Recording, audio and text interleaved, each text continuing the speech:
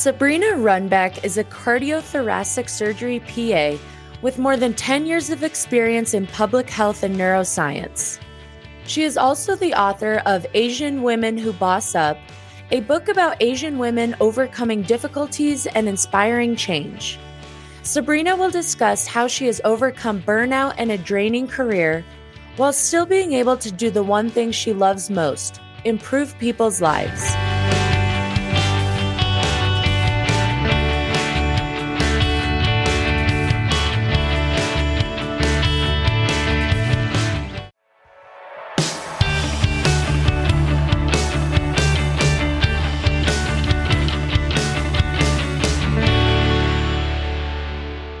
Hey everyone, welcome back to Lady Empire. I have such an amazing guest here with me today.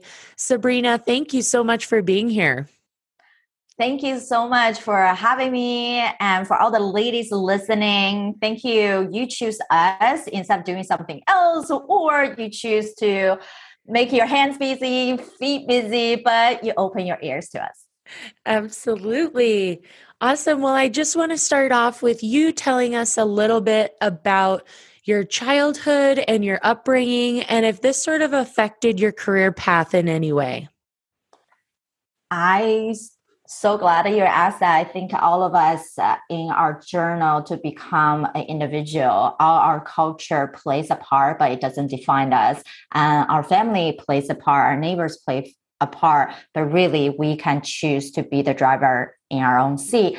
And that being said, yes, everything makes you who you are, right? And then I grew up in a family. I'm an only child, only girl, and all my cousins now are boys. And in the competitiveness of Asian families specifically, people think, oh, boys should be the one who's taking care of things. As long as you have good grades, get a good job, marry off, right? Have your own kids, that your life should be set. And I'm the rebellious type of, no. Yeah. Right. Like I can be as smart as they are. And then guess what? I end up having a way more degrees in any of the boys in my family. So I'm the one who didn't stop, got 2 bachelors, 2 masters, got into medicine. And I think throughout my journey, yes, there are concepts of why don't you go to statistics? Why don't you become a lawyer? Why don't you do X, Y, Z? I'm like, actually, I wanted to get into medicine now because the influence from my family. Actually, no one in my family is in medicine except distant uncles and cousins. And all my family is in academia, policy, and business. And so how did I kind of took a turn into that realm? Because in high school and college, I'm someone who always wanted to discover what are the things out there that actually work for us. Because the number one question we always ask since we were a kid is, what do you want to do when you grow up? We focus so much on the doing part instead of who do you want to be when you grow up? So I took out the opportunity because I have such big alumni network from both undergrad and high school. I would start to shadow to have different work opportunity in the winter and summer terms just to see what's going on out there. And I just become so infatuated with medicine and especially surgery and that hands-on component of, wow, we're really doing something right away. And now the society of get things done, right? But we also know surgery is not the most definitive. We only do surgery because that can improve your quality of life, or there's really no other alternative. I really wanted to do heart surgery. And people think I'm crazy, even families or friends. They're like, why do you want to go into medicine and pick the most difficult subspecialty where you're on your feet all the time? Things can happen any minute, right? People don't go turn the other corner, right? Yeah. And then yes, we see a lot of patients do really well, but is that sheer stress? Why would you want to put yourself through that stress? And I never thought as a stress component, but how amazing is that when people come to us and they really have no options for their heart and lung issues, and we're the one who can take them through that. And the other side is, do you have the will to make sure that you can get through this? Because surgery in itself is not the hardest thing, it's the recovery. So I definitely start to go down the path of being in medicine, doing surgery. And then what is my old pattern of always on, always going, I start burning out way too early, right? Thinking you can do everything. I feel like women, especially, we're like super women. We can't have everything. We'll do everything. You tell me something, I'll make sure it's getting it done. But start losing. Why do we even do that? Is that really aligned with who I am, what I wanted to achieve? How do I want to show up? We stop asking ourselves these questions. And that's why I went back. Before medicine, I did my background is in neuroscience and public health. So that kind of flipped the switch of, how do I incorporate what I already know, what I already have, back to this passion that I have for medicine, and kind of turn that around instead of losing the emotional type and the empathy side of me, that instead of being a human to help someone, then you become a machine. And it's not even just in medicine, right? So many of us have the similar experience in that field of passion they started, but slowly derailed. Right. And I want to talk a little bit about your role in medicine a little more specifically. So you work as a cardiothoracic surgery PA, physician associate. So tell us a little bit about specifically what this role entails and some of the real major challenges that you are facing within this role. PA has been ranked many years as the best master you can have, right, by U.S. News & Report, and it truly is. This field has been evolving. Now, back in the day when the fellows and residents don't have a cap time, they are working 27, most of them sleep in the hospital until they're capped at 80 hours a week. That's still a whole lot of hours. So how do you substitute the need for someone who covers patients day and night, weekend, holidays, is to create additional branches of providers, medical clinicians to subsidize that. So then you have the board of nurse practitioner and PAs.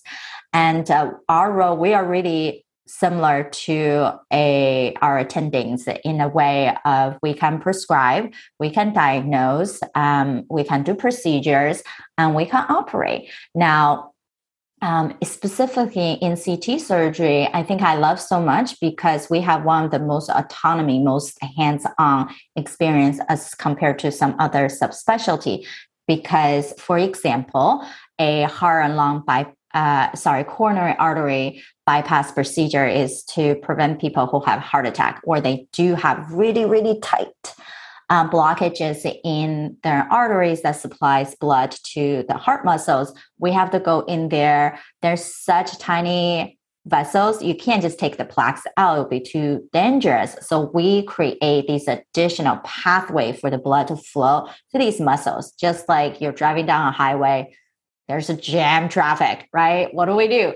Go take a detour. So we'll create these detour for you. And these detour, actually PAs do that. So I can use a scope to take a piece of vein out or take a piece of artery on the forearm out. And then we can sew it onto the heart.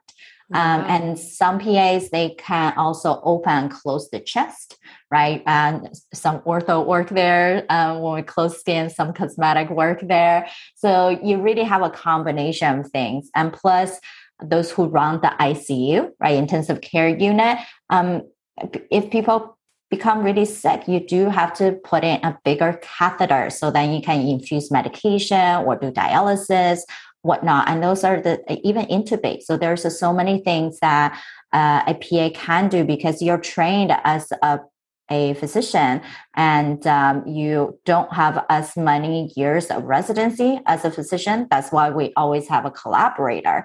But in medicine, really, you do have to work in teams. Just like anything, right? Like if we wanted to work by ourselves, yeah, it can be done. You're just going to take a lot longer time and more stressed. Yeah. Well, yeah. And I want to bring up how you sort of mentioned, it could be up to 80-hour weeks, holidays, weekends, day and night. Do you think this role has sort of put a toll on your mental health, or did you ever get in a place where you just mentally weren't, functioning properly because of this role? Yeah, I was that way when I was earlier on in my career. I think that also was the pivotal moment where I start changing my career to go beyond clinical medicine and then to what I do now. I know it's about 5 years ago, I was someone who doing one case after another, running between outpatient seeing pre-op, consulting or post-op, and running in the hospital, make sure everybody in-house are taken care of, and then you scrubbing in your surgery cases. And because things run so efficiently, right? You barely have 10 minutes just to check a protein shake before you have to jump into something else. So that was the mentality of, oh my gosh, if I don't do it, who's going to do it? If I build a team, yes, I was the one who going through many different organizations to propose changes and really work out how big the team should be. How do we create boundaries? And it takes time. So can we be honest with ourselves to not stress ourselves so much and realizing everything that we did it to ourselves. If we continuously to blame the system, to blame the we have to take so much time to even write notes, review, right? Blame everything else, then we're never going to be in control of where we are. So I remember one day I was so sick and it was hardly 8 o'clock in the morning. I was just exhausted. I was just feeling like that tingling sensation, but I was still scrub in with my hands inside a patient's open chest and remember the day of just get through this, right? And typically I'm someone who's talking, listen to music. And when the nurse is like, oh, Sabrina's quiet, not a good thing. And I'm like coughing over on the corner and they're passing me medication just to put under our masks. And the next day, of course, fever didn't break. I was sweating all night long and I had to convince myself I had to call out sick. And you also felt a sense of guilt. I'm like, oh, geez, what was going to happen? Right? Like, yeah, it's so much thing to do. And when I got on the phone, what my boss answered was, oh, Sabrina, you didn't thought to tell me this sooner? Should you be planning this if you already know you're sick?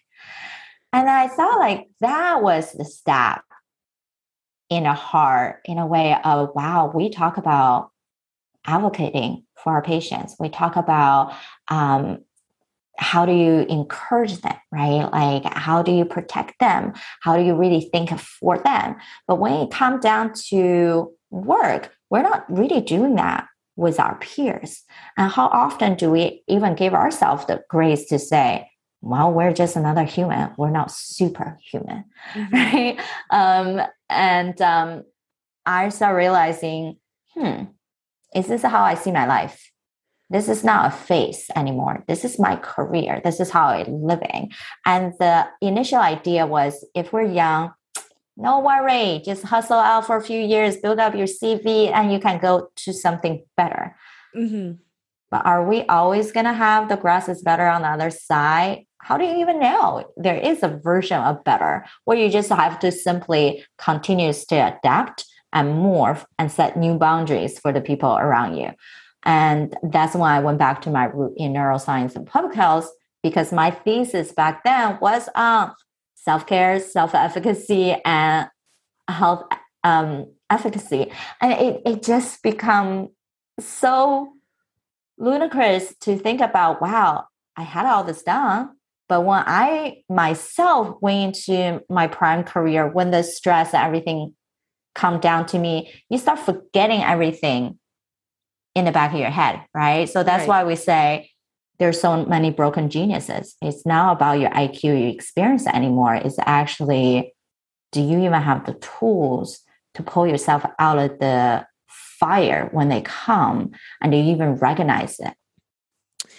And I think one of the major issues with healthcare is that we almost expect healthcare workers to perform like this and to work 80 hours a week and be there for us day and night and holidays. It's almost, we've all created this expectation out of them.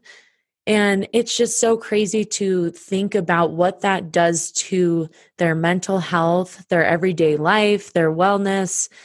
I mean, it's just so crazy what healthcare workers are going through and what they have been going through for many years. And I feel like now it's just all coming to light, especially during this pandemic. And so I want to talk about, what's your opinion on this shortage of healthcare workers, especially now during this pandemic when we really need healthcare workers that we can trust and rely on? Why do you think, what do you think about this shortage of healthcare workers right now? Definitely was even more of a trouble when we just started lockdown. People have to pivot. People have to think differently.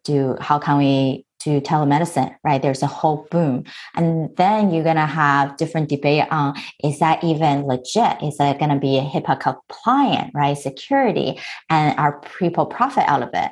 And then there's all the negative thoughts. People start going down that way instead of thinking, hey, we're giving you access. You actually probably have easier access instead of waiting 2 hours in a doctor's office or hospital, ER, whatnot. You don't even have to drive through traffic, right? You have the ability to talk to someone in the palm of your hand with your phone or set up a computer webcam. And it's so doable. And that goes into even beyond medicine. It goes into dental, chiropractic, functional medicine, and acupuncture, all these other specialties. And some people think they're complementary. No, they're also core, different way to treating your health. And people start knowing we don't need to be in a place of lack. But nevertheless, we have seen is rounds of cuts. Some people losing, even healthcare professionals losing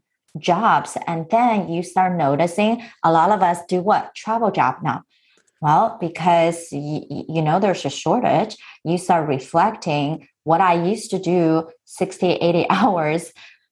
It's not the same reward. You can't function that way all the time. So how do you get to a place of efficient and you still feel like you're connecting to who you are as a person, as a provider, as a healthcare professional who save lives or simply alleviate some pain or discomfort, and still have your own version of life and not feeling like your work is life in itself and then you have nothing else. And I think that's why I started pivoting. Also, now I start speaking back in 2018, but I really start to, especially with COVID, reformat it into how can we, especially for a private practice owner and their team, to train them mental fitness, right? From the positive psychology, neuroscience, and cognitive behavior science side, how can we train our mind?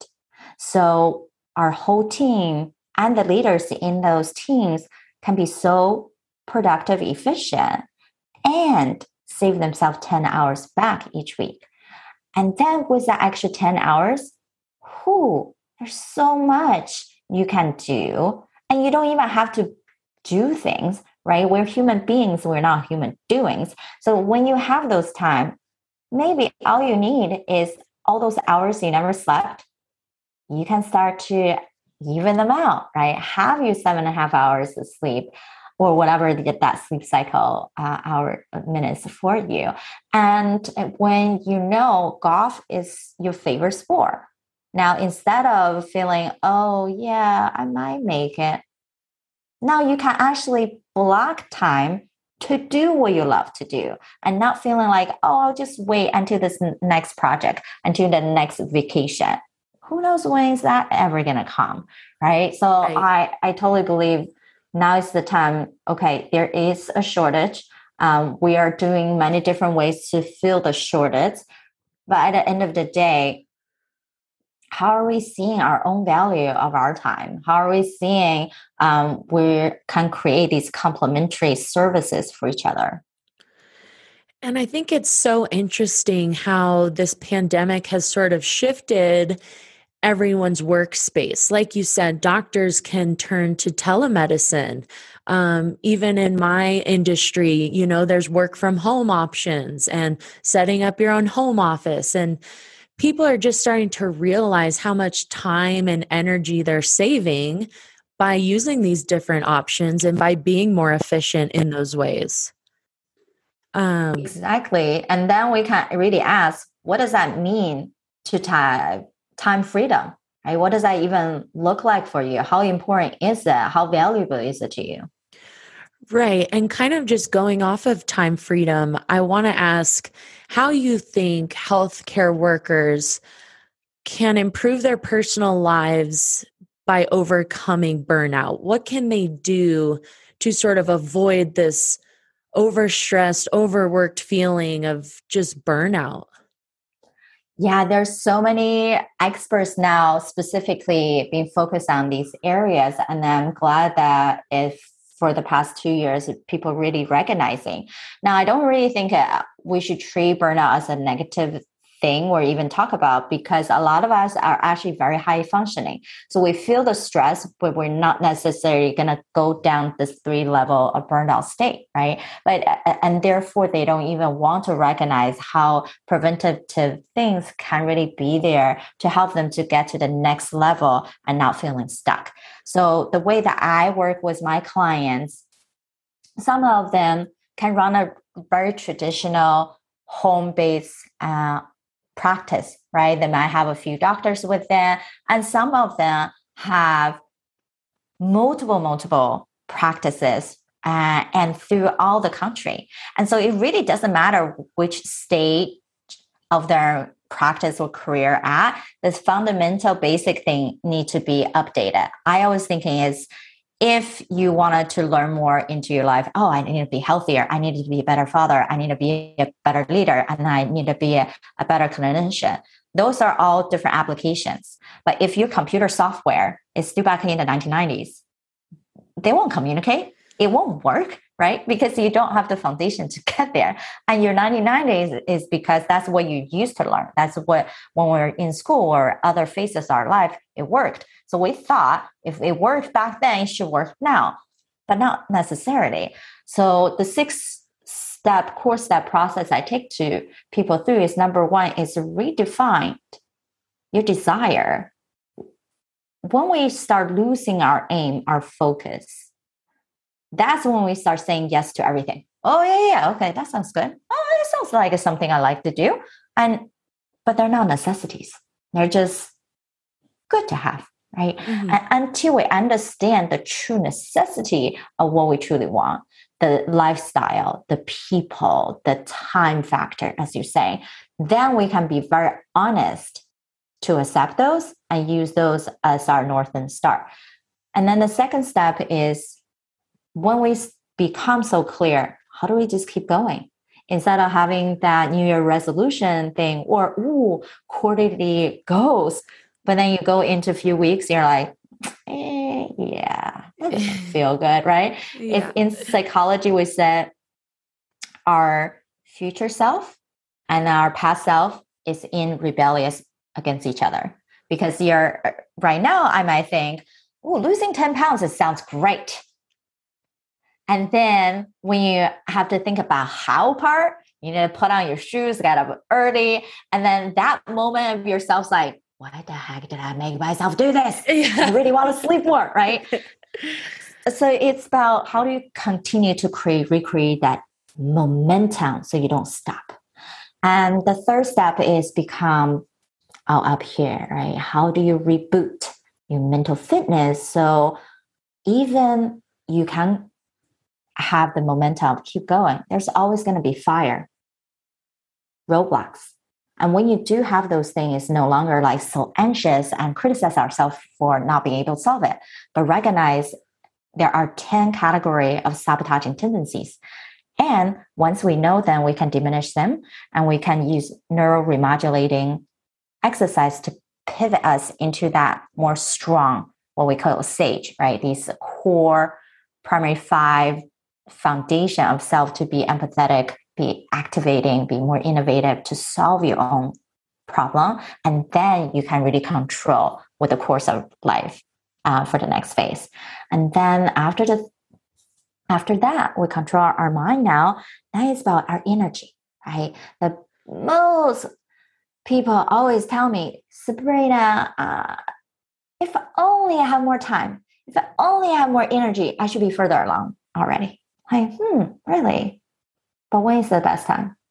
When's the highest energy? Do you even know your natural energy cycle? Do you even know there's only 2 to 3 hours of peak performance time in your day? You probably already wasted. You probably have like so much going on. You don't even know. You don't even feel that.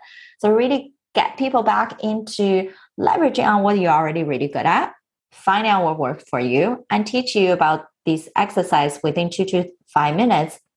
Boom, you're back. Like you feel calm, you're focused, and no longer of, oh yeah, I have 10 browsers open. Give me 5 minutes. Let me finish these emails or these notes. Then 5 minutes goes by. Wow. No, give me another 5 minutes. I'm not telling you how does 5 minutes go by so fast, right?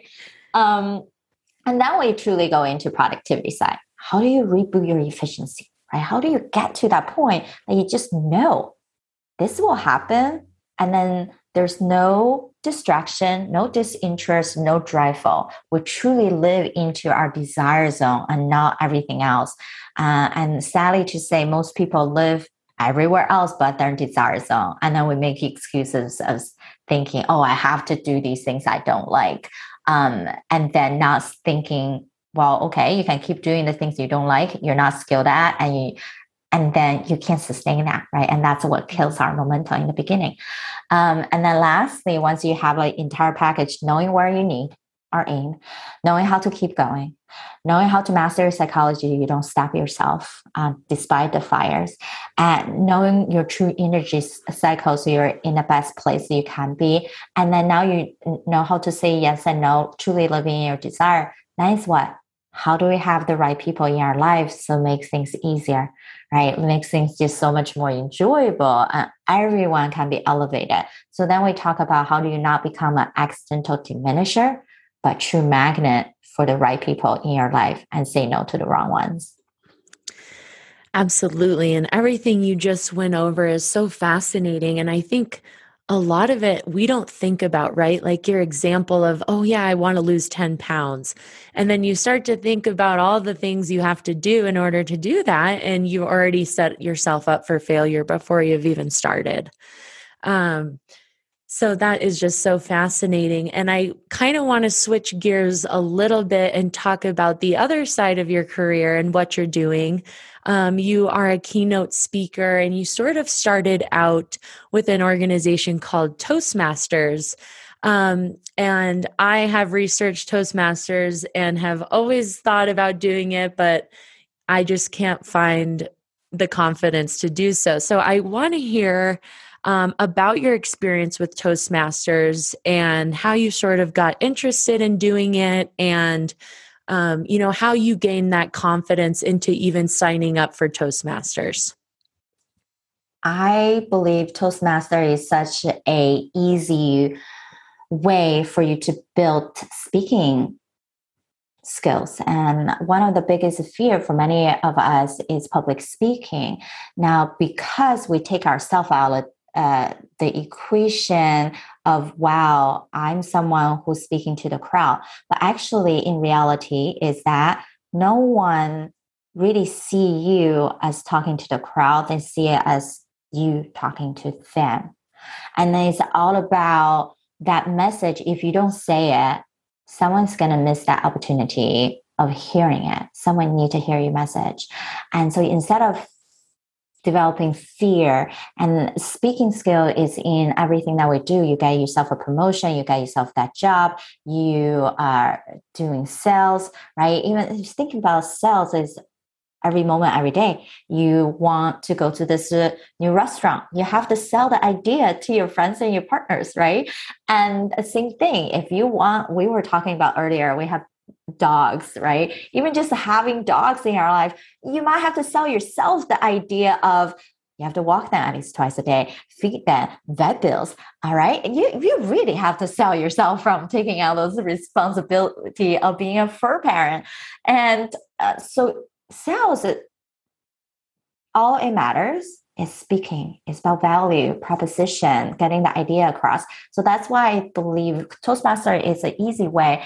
I also gone through 30,000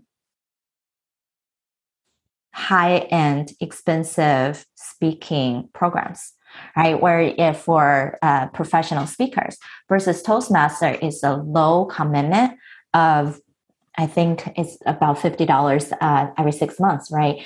And there are so many chapters out there. And due to COVID, we also went virtual. So now you have clubs that runs hybrid, or if you really wanted to get a sense of in person, you can practice. It's all about non-judgmental way of giving critique on your body language, on how you see your energy with other people, making the eye contact, use everything that you got, and how well your speaking is flowing through different topics. And they have different tracks now, right? Leadership, productivity, coaching, and you can even do competition if you wanted to really, amp up your speaking ability. So it's somewhere that no matter what career field you have, we have Toastmaster in many medicine chapter as well, hospital based, and then you have individual career banking, or just like a mix of anything from the community. And they also meet at different time of the week, of the day. You really can just check out multiple chapters until you find one that you really connect with the people and the time that work for you, or if they're virtual versus in person, and just give it a try. And I think Toastmasters can be helpful for anyone in any industry, right? You don't have to be in business. You don't have to be in sales. I mean, it works for people in medicine. It works for anyone in any industry who wants to improve on communicating with people and learning how to communicate with certain people as well. So I think you amped up my confidence a little bit. I'll keep working on it. We'll see if I'll join once I sort of gain some more confidence and experience, I think. So we always talk about actually confidence doesn't actually need to be developed in a way to do. It's about taking these micro steps, right? So the micro step could be just go attend an event. You don't really have to even pay a membership due to go to see what's happening, how they run these events, what are the time frames to be concise in what do you say, communicate, right?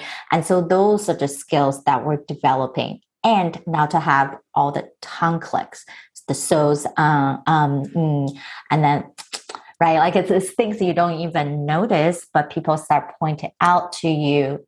Then we can pause. If we really have nothing to say, and it's okay to pause, reformat, and keep going. That's the amazing thing about taking micro step. I'm just going to watch it. And then the next step, then our brain recognizes it's not bad. I understand it better, right? That means what? You start building competency. And that competency will give you the confidence then do more.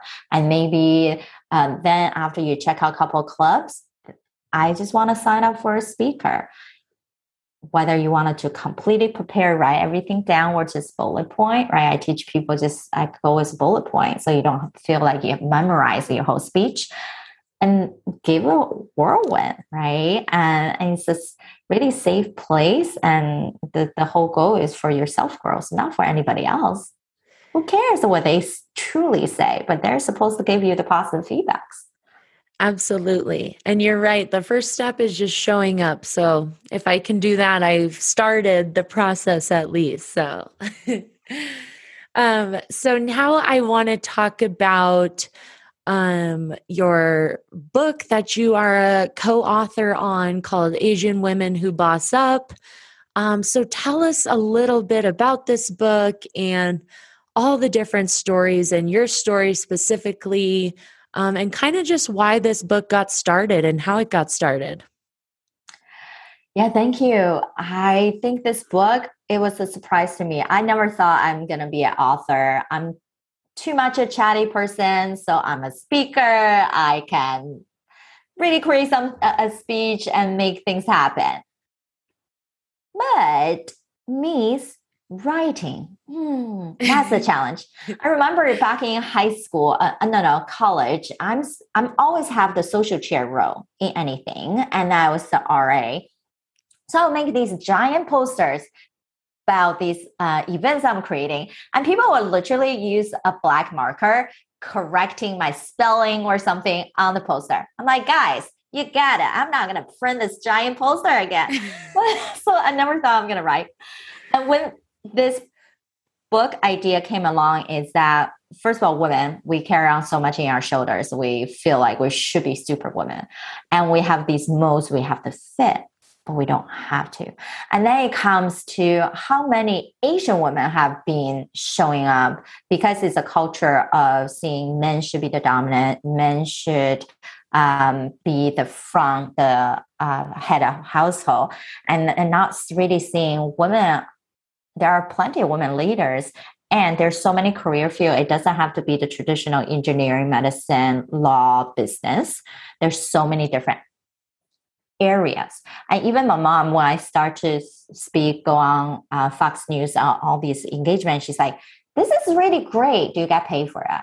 Like, Mom, some people have to be paid to even get on those platforms, right? Like the thought process from the age of those different generations is very different, of how we use resources to build our authority, to build who we are is different. So this book came along, is one of the co-author on the book is a friend of mine. And she thought, hey, we just really believe in each other's work. And she approached me about it. And that's during COVID time. And it was so amazing that our book producer, editor was able to just put all of us together, running multiple events, recording the show, transcribing, editing, and just an amazing thing. And we published actually early.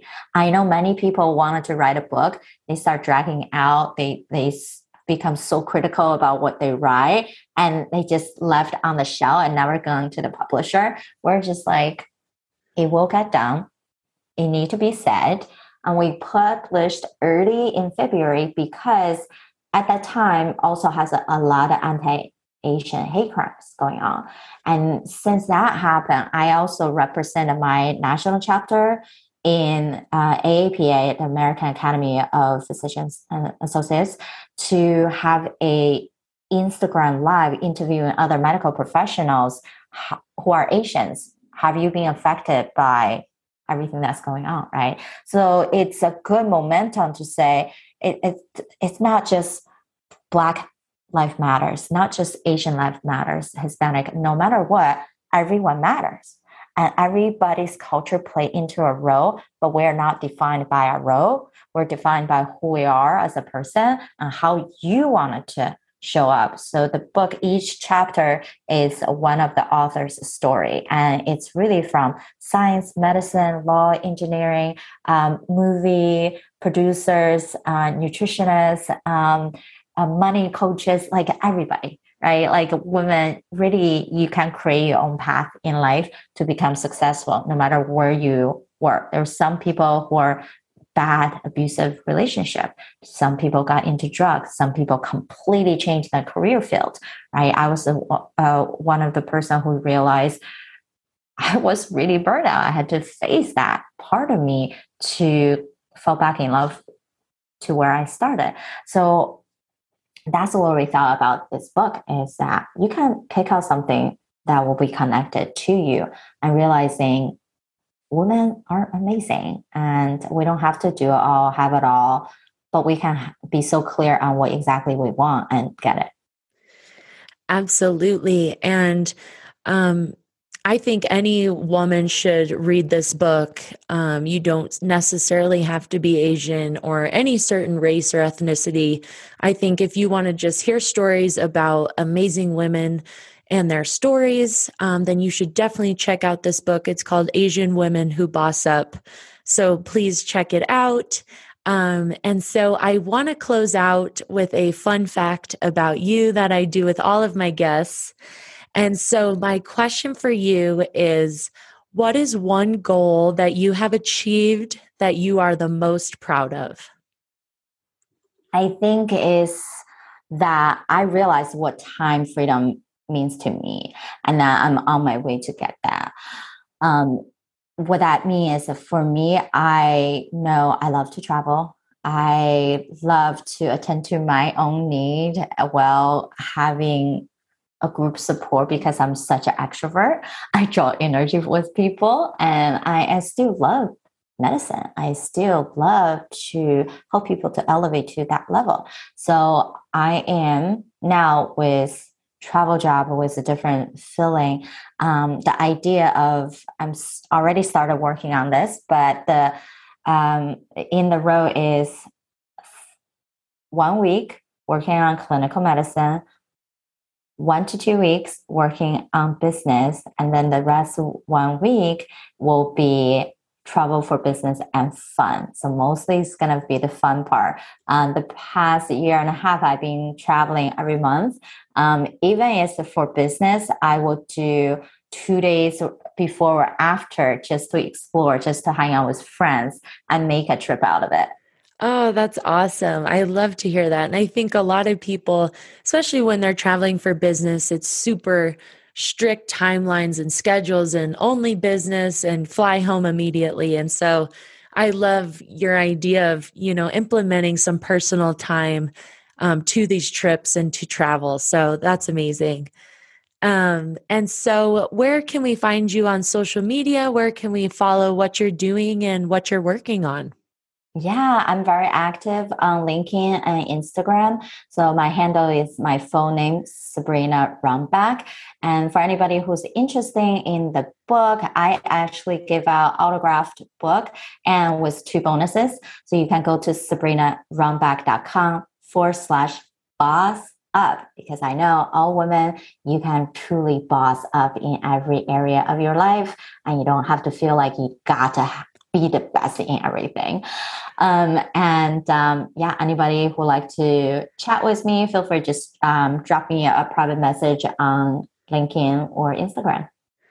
Awesome. Well, Sabrina, thank you so much for speaking with me today and sharing all the insight that you have. You are so intelligent, and just hearing you speak and learning from you has been so special. So thank you so much.